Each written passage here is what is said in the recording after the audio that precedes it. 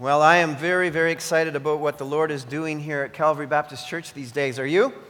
It's amazing what God is up to, and we thank Him for His saving work among us. He is growing us to be more and more like the Lord Jesus Christ. And there's a vibe, a new vibe here at Calvary that I sense, we are all sensing, that God is on the move and He has great plans for us, and that He has presented to us the first fruits of a new wave of people coming to know the Lord and their lives coming into conformity with who He is. And this past weekend was no exception to that. In fact, it was one of the I think, premier and highlight weekends that I can remember in a long time. And we just give the Lord all the praise and honor and glory for that, and thank Him for what He has done in our midst. And we had attendance of just under 4,000 in the weekend, and 200 children who were here on Good Friday to hear of the gospel of Jesus Christ. And so these are exciting days that we're giving all the credit, of course, to the Lord and thanking Him for all of this. And yes, we are. It's good to give a clap offering to the Lord Jesus Christ, for He is worthy of that and so much more. And I want to thank each and every one of you who work so diligently, inviting people and being a part of the ministry and laboring in a variety of different ministries here that some go unnoticed, but not unnoticed from the Lord.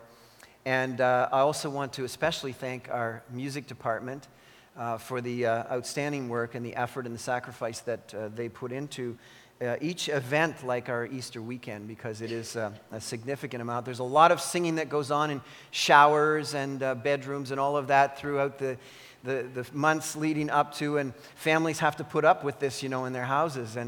But it's a glorious noise to the Lord, and we so appreciate them.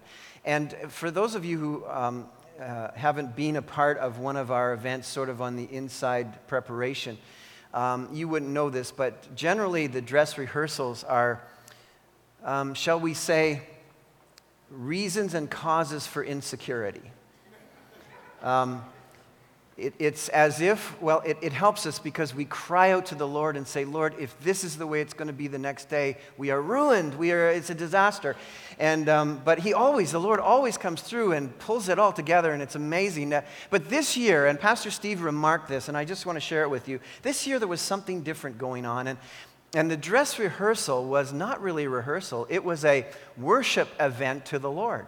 It went through without interruption, and it was as if the Lord was getting a pre-command performance of the weekend, and it was such a blessing, and it was really a sense that something different was up, and that God was very much at work. And in saying all of that and thanking the music department, I certainly want to particularly express my gratitude for Pastor Steve and the outstanding leadership that he gives us here in the whole department. And Steve is such a rich blessing to me personally. I love that man, and we have such a great ministry relationship and friendship and brother-to-brother relationship. And so I'm really grateful that we're here, and we have a great team. But what you need to know is that Pastor Steve's time has come around again, and it's time for him to go on sabbatical as well. And so sometime in the month of May, he'll be disappearing for a couple of months, and we're going to miss him, but pray that others will pick up the responsibilities. God has gifted many people here to lift up praise and worship Him. And but Steve will be on mission, not only sabbatical, but on mission for our congregation, visiting other churches and just seeing what the Lord wants him to know and do, and think about some things not to do, some things to do, and so pray about that he'll be off to strategic places that will enhance and strengthen our ministry here in the coming days as we continue to see what God is up to. And I think the best years we're right in them right now, the best years of our lives and with ministry here at Calvary. So it's pretty exciting, and I'm pretty excited. If you aren't, I am. So I think you are, though, and I sense that in your hearts and your lives. What a great night we had last night, and Pastor Steve already talked about it. Pastor Kelvin put together another great night of men's ministry, and we really basically had our capacity here last night. So it was really excellent. Over 250 men here, and people brought their friends, and with Paul Henderson, it was just a great night.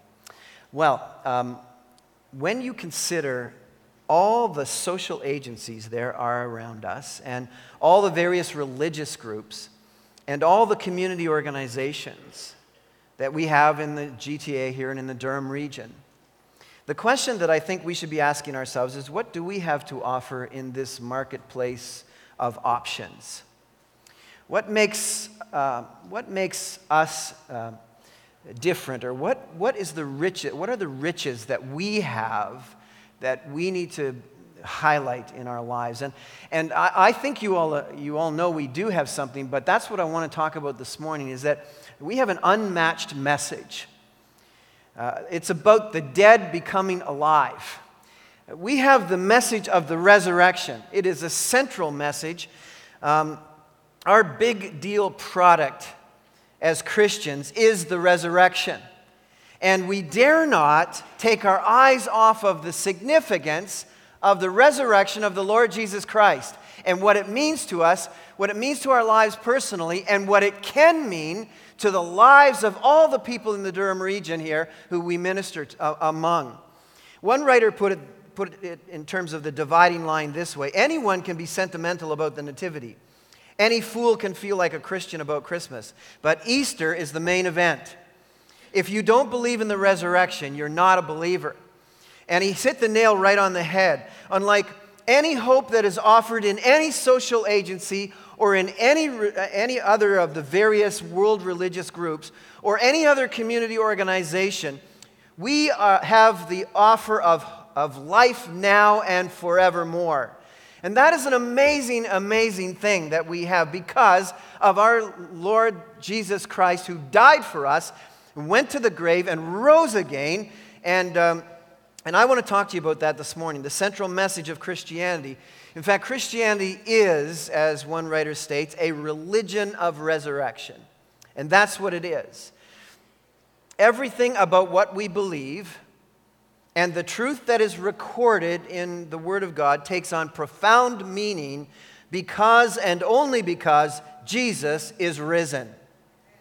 And that's the truth that we find, in fact, in Matthew 28. We're concluding our wonderful study that we've had in Matthew. I think you've all enjoyed it so much. It's been a blessing to our lives and has really moved our hearts and helped us to grow in greater loyalty toward the King, the Lord Jesus Christ. But in this text of Matthew 28, which we're going to look at this morning,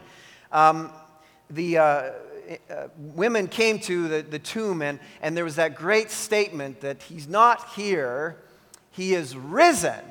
And that is the good news of Christianity. That is the valuable message that we have. It's the central reality of our Christian lives. And so I want to read this text with you this morning, then make some commentary, and trust that God will inflame our hearts this morning with the excitement of this truth. After the Sabbath, at dawn, on the first day of the week, Mary Magdalene and the other Mary went to look at the tomb. There was a violent earthquake, for an angel of the Lord came down from heaven, and going to the tomb, rolled back the stone and sat on it. His appearance was like lightning, and his clothes were white as snow. The guards were so afraid of him that they shook and became like dead men. The angel said to the women, "Do not be afraid, for I know that you are looking for Jesus who was crucified. He is not here. He has risen, just as he said.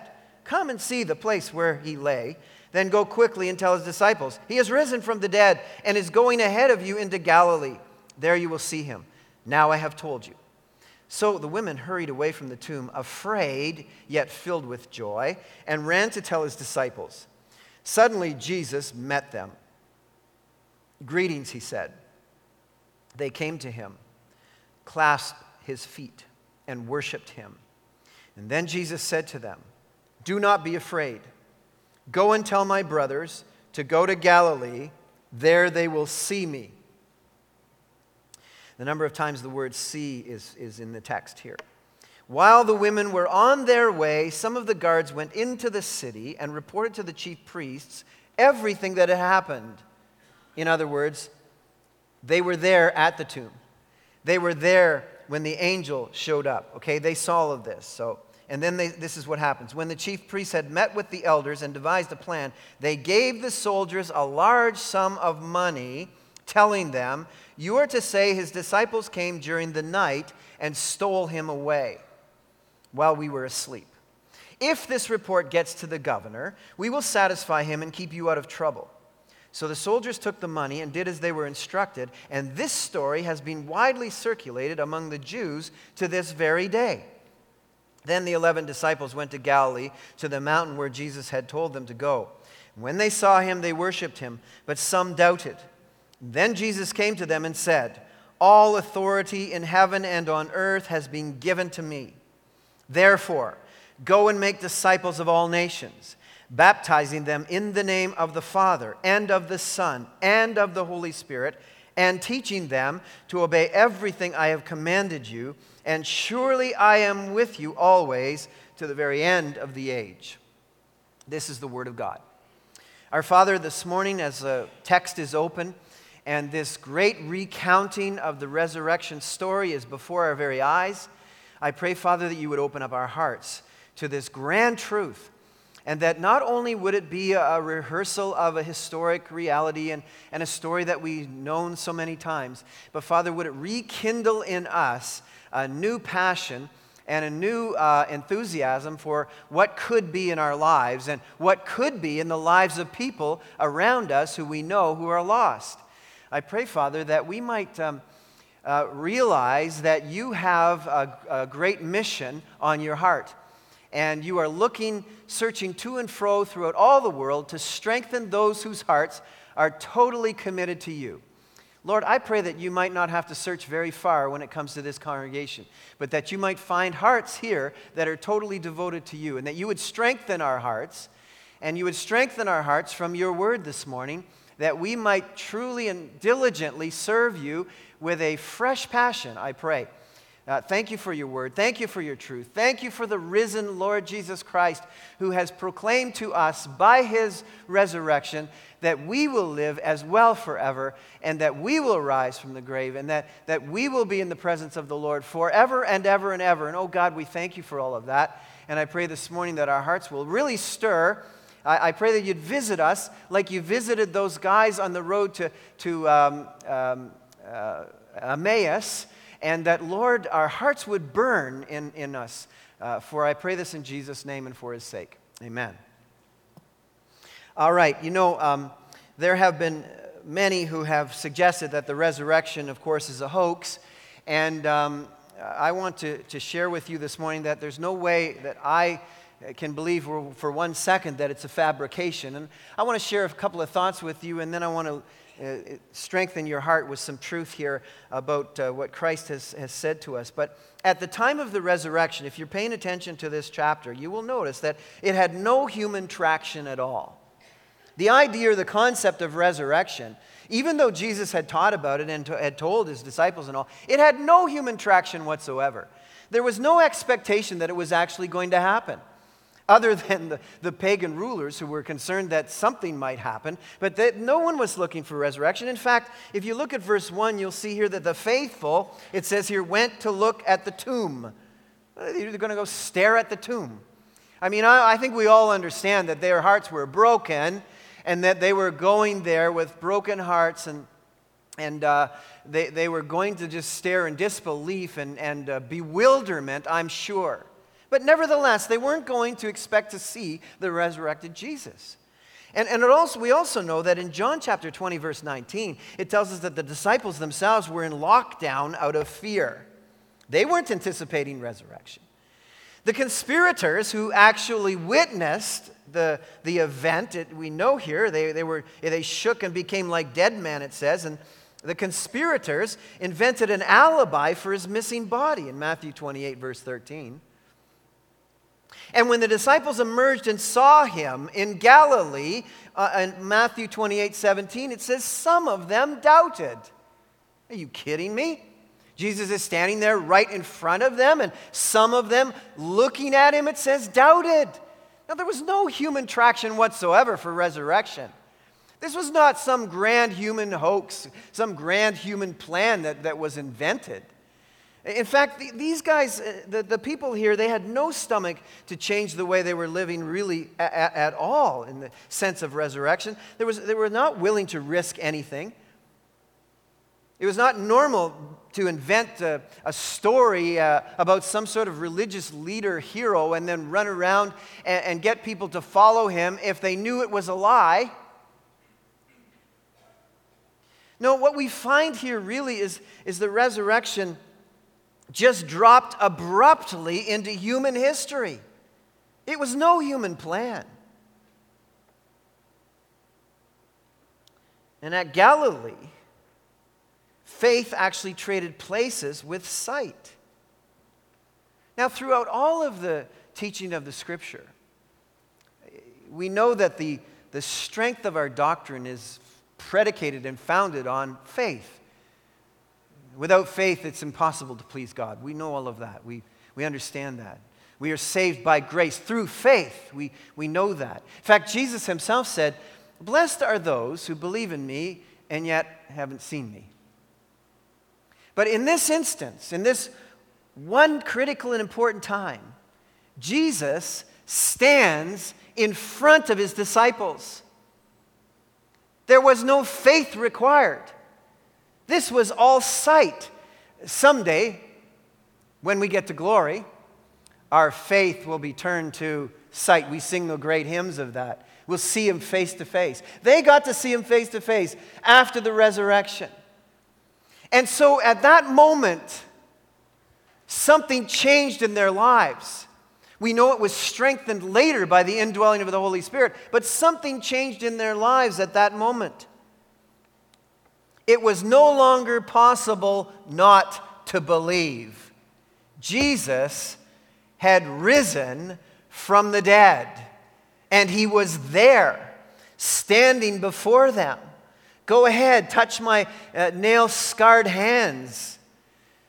And so they saw him. And God, we see that we know that resurrection wasn't created by the church. It explains the church. Because these founding fathers of the church stood face to face with Christ on that day in Galilee. Now, we know that God has not put an end to dying. He has defeated death and offered to all the gift of life. For the wages of sin is death. Dying happens.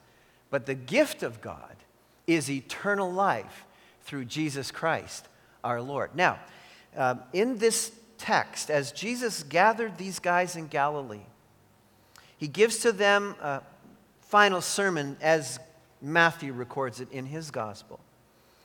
And as the Lord continues to present the gospel and the good news, some people respond to it. Some people take and receive the gift of salvation, the gift of God. And those who do obtain along with it three very, very significant and important things that I want to share with you quickly this morning. Three things that grow out of the resurrection reality for us this morning. And the first is this, found in verse 18. Then Jesus came to them and said, "All authority in heaven and on earth has been given to me." In other words, Jesus is in charge of everything. We receive, by the truth of the resurrection of Jesus Christ, a new recognition of Christ's authority in our lives. This we call lordship. You remember throughout the ministry of Jesus, regularly the religious leaders were asking him, by what authority are you teaching these things, or suggesting these things, or commanding these things? Well, he makes this final statement in his final days on earth. I'll tell you what authority I have behind me. All authority The resurrected Christ stood before them and said, "All authority in heaven and on earth belongs to me." Now, no one would make that kind of a sweeping statement unless they were making a statement of their divinity, because only God has authority over the heavens and the earth. And there is no competitor. Jesus is standing here, he's not saying, "I'm one brand option among many others." He is saying, whatever there is in the universe, whatever there is anywhere in heaven and on earth, I am authority over all of that. This is a bold statement to make as he stands there, but what's particularly profound for us is what that means to us. He is making a statement of who he is and therefore who we are. This becomes an identity statement. This is our security. This tells us who we are. This tells us who we're related to, because if we've come to faith in Jesus Christ, that means we've become children of the living God. He said to the women, "Go tell my brothers that I'll meet them in Galilee." We become family to the one who is authority over all heaven and earth. That puts us in a significantly important class of people in the world. That brings us into the family of the great and glorious God of the universe. I was thinking when I was preparing this, I was thinking about my own life and how we are as humans. And I was thinking when I was a little kid, I used to hang around with this kid in school, and his dad was the mayor of the city, mayor of Guelph. And I remember that we'd sometimes, and not only was he the mayor of Guelph, but he was also a radio disc jockey in CJOY, AM radio in Guelph. And not only was he a radio disc jockey in Guelph, but he did all of the hockey broadcasts, all of the Senior A Guelph Regal hockey games. And so regularly, my friend Norm would invite me to go with them to various things, and I'd be like in the mayor's car riding around. "Hey, look at me. Hey, I'm in the mayor's car. I'm somebody important in this city, I'm this little kid sitting in the back seat thinking, riding around with the mayor. The police have to salute us, and we get good parking spots. And not only that, I get taken up to the gondola in the rink, and we get to sit with the radio broadcast, and I get to meet the people and the coaches and the players and things like that, because he's an important person. And because he's an important person, guess what? I'm pretty important. Hey, look at me, And so we used to have a lot of fun with that. But I got thinking about, how important we really are because of the important one we serve. And in terms of our identity, it is settled. It is settled. We are children of the most important being in all the universe. We've been brought into his family. And so that brings certain implications along with it, doesn't it? If he has all authority, then we're called to obey him. That's what we're called to do. David's eternal kingdom is on, and he is claiming to have the exclusive rights to all authority. That's why we say Jesus is Lord, to the glory of God. He is Yahweh. He is the great God of the universe, and so we're called to obey him. In John chapter 14, verse 21, it says this: "Whoever has my commands and obeys them, he or she is the one who loves me." Now we know that we are called to the great commandment to love the Lord our God with all of our heart and all of our mind and all of our soul and all of our body. And for a lot of us, we're saying, well, what does that really mean? What does that really look like? How do I love the Lord with all of my heart and all of my being and everything that's in me? Because we're used to love being a feeling. How do I feel that kind of love toward God? Love's not really first a feeling. It's not so much a feeling at all. In fact, love is an action. It's not a feeling. Man, if you don't know that in your marriage by now and however long you've been married, then you need to learn that love is an action. And that's what Jesus says here. Love is action. You show me you love me, Jesus says, by the fact that you obey my commands. Let me read it to you again just in case you missed it. John chapter 14, verse 21, "Whoever has my commands and obeys them, he or she is the one who loves me. Jesus is basically saying, I have all authority, and I give you commands, and I'm calling you to obey them. And when you obey them, you're showing me that you love me. I know who loves me by who obeys my commands. That's simply the Christian life. That's how it works. And then he goes on to say this, he who loves me will be loved by my Father, and I too will love him and show myself to him or her. So not only is all authority his, and therefore we should obey him, it's our act of legitimate love, but with authority comes all power. We have been granted all power. So I'm saying to you, brothers and sisters who I love in the Lord, take your victory. That's what resurrection is all about. Now, I want to show you something in the Bible here. Paul was writing to the Ephesians in Ephesians chapter 3, and he's talking and praying for them that they might stand up under the pressure and the darkness, the evil and wickedness around them in Ephesus. And that is encroaching increasingly upon us as well in lightning speed. Our culture is slipping into darkness day after day after day to in a greater speed than I have ever remembered in my own life. And so Paul writes to these people in Ephesus, and he mentions to them in verse 16, I pray that out of his, meaning Jesus, glorious riches, he may strengthen you with power through his Spirit in your inner being. In verse 18, he says, and just before verse 18, 17 there, and I pray that you, being rooted and established in love, may have power, together with all the saints, to grasp how wide and long and high and deep is the love of Christ. Now, what is this power that he's talking about? Well, if you look in Ephesians chapter 1 and verse 19, I think I'll start at verse 18. I pray also that the eyes of your heart may be enlightened, in order that you may know the hope to which he has called you, the riches of his glorious inheritance in the saints, and his incomparably great power for us who believe.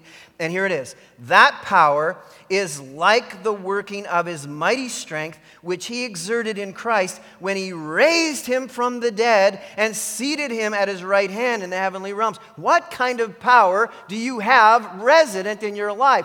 You have the same power that God the Father called into reality to lift Christ out of the grave and seat him in heavenly places. That's the kind of power in your life. Now, mankind has made a lot of significant power. I mean, we've got some real power stuff going on out there. And with all of the massive power that we have been able to produce as humans, we have never, ever been able to raise someone from the dead. It's incomparable. That's why Paul calls it the incomparable power of God. That power, that same power, is resident in every believer through the presence of the Holy Spirit to enable you to do what Jesus asks you to do. That power is alive in you because Christ is alive. And that power is called to accomplish whatever Jesus calls you to accomplish. And so we as believers are called to have victory.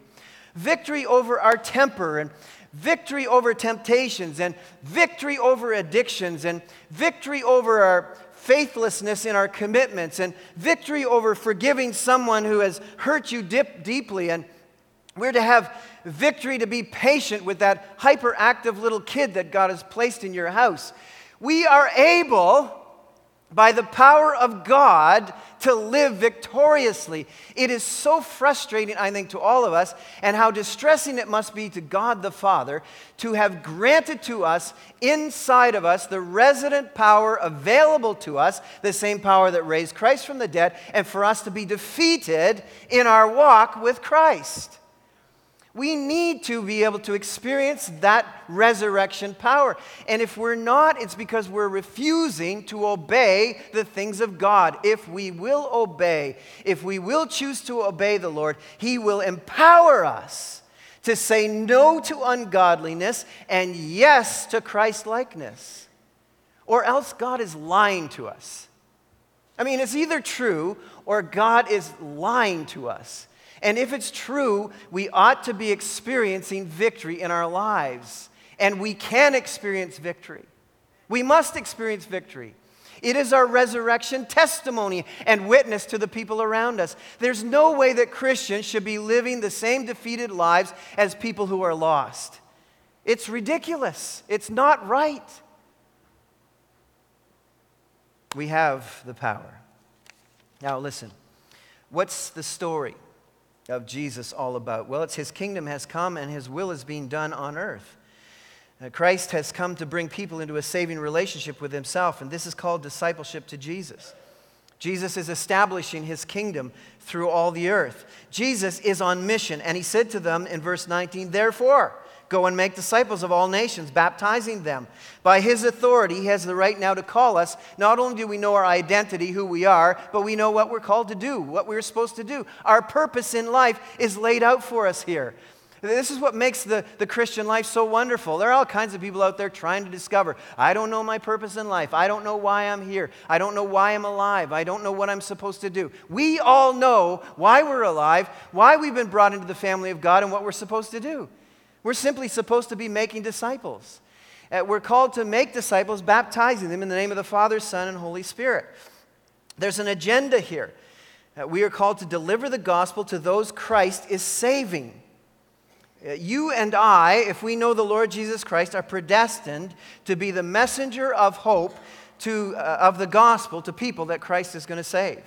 Christ has purchased people from every nation, every tongue, every creed, every race to become his disciples. And we are called to bring that message of the gospel to them.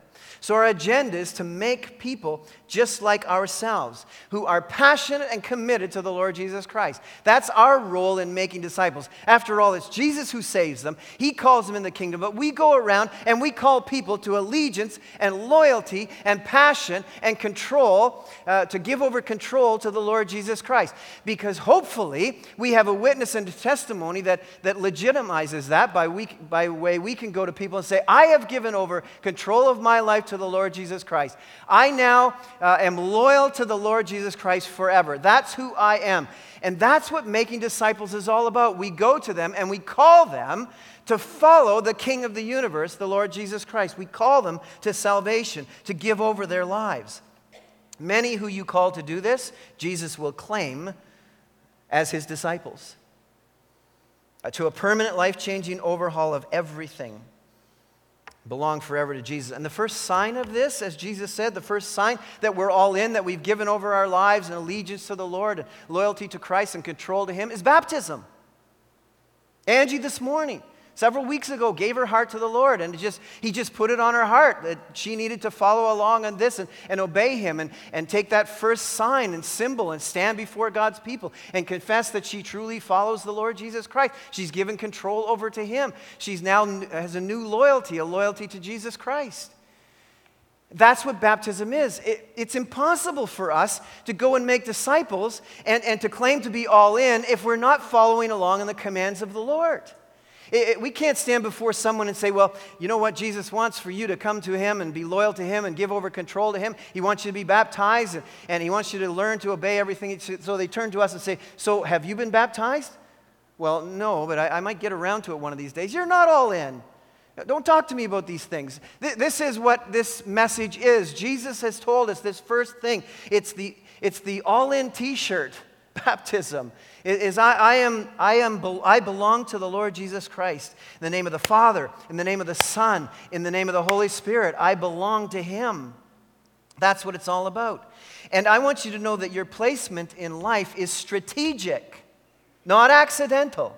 Wherever you are, whatever family you're in, whatever neighborhood you're in, whatever workplace you're in, whatever profession that you're involved in, is strategically planned by God.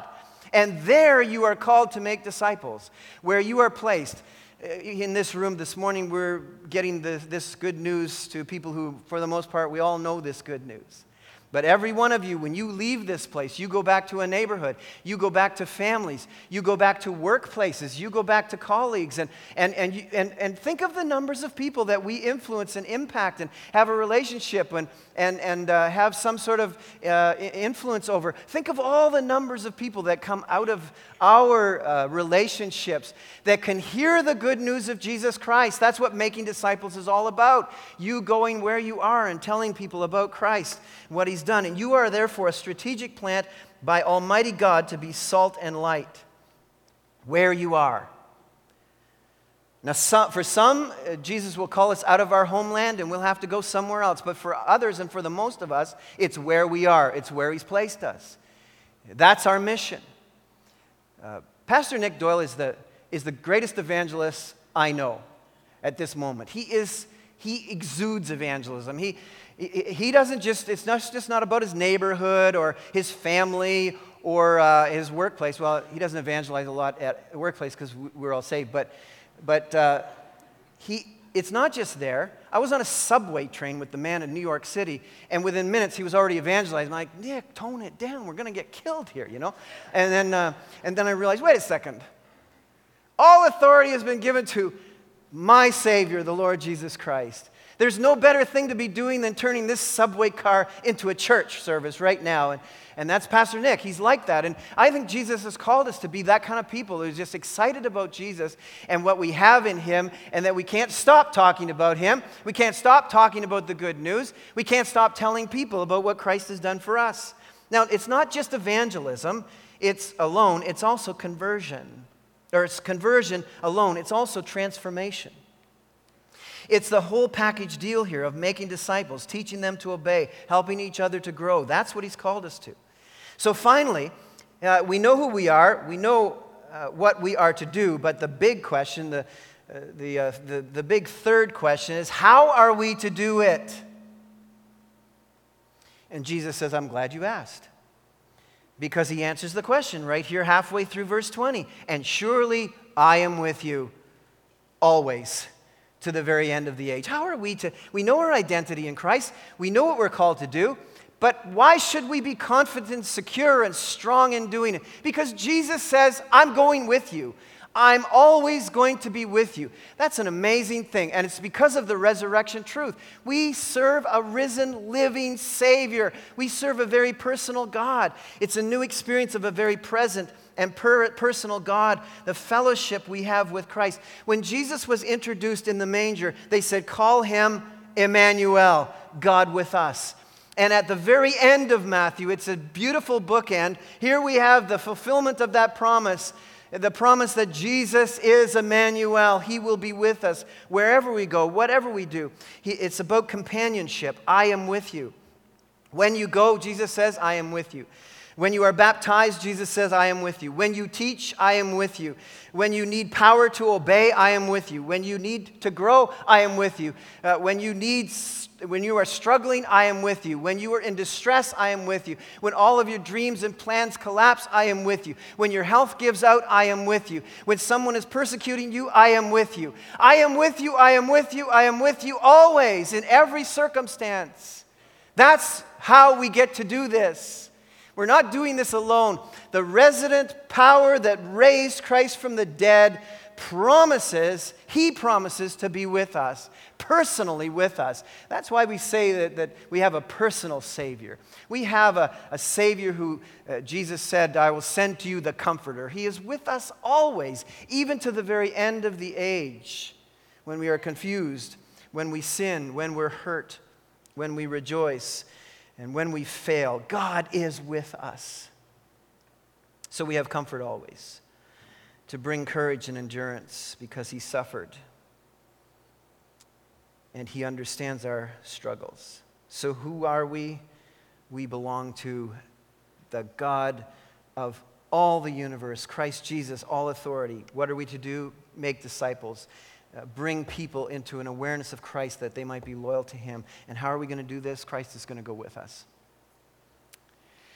I think we're all feeling around here that we are in an important season of harvest. And for a while, for years, we've been praying for this, but for a while, we've been sensing even more urgency in our pastoral team. And it came up that this year, there's going to be a Billy Graham evangelistic event in the Greater Toronto area, in particular at the Air Canada Centre.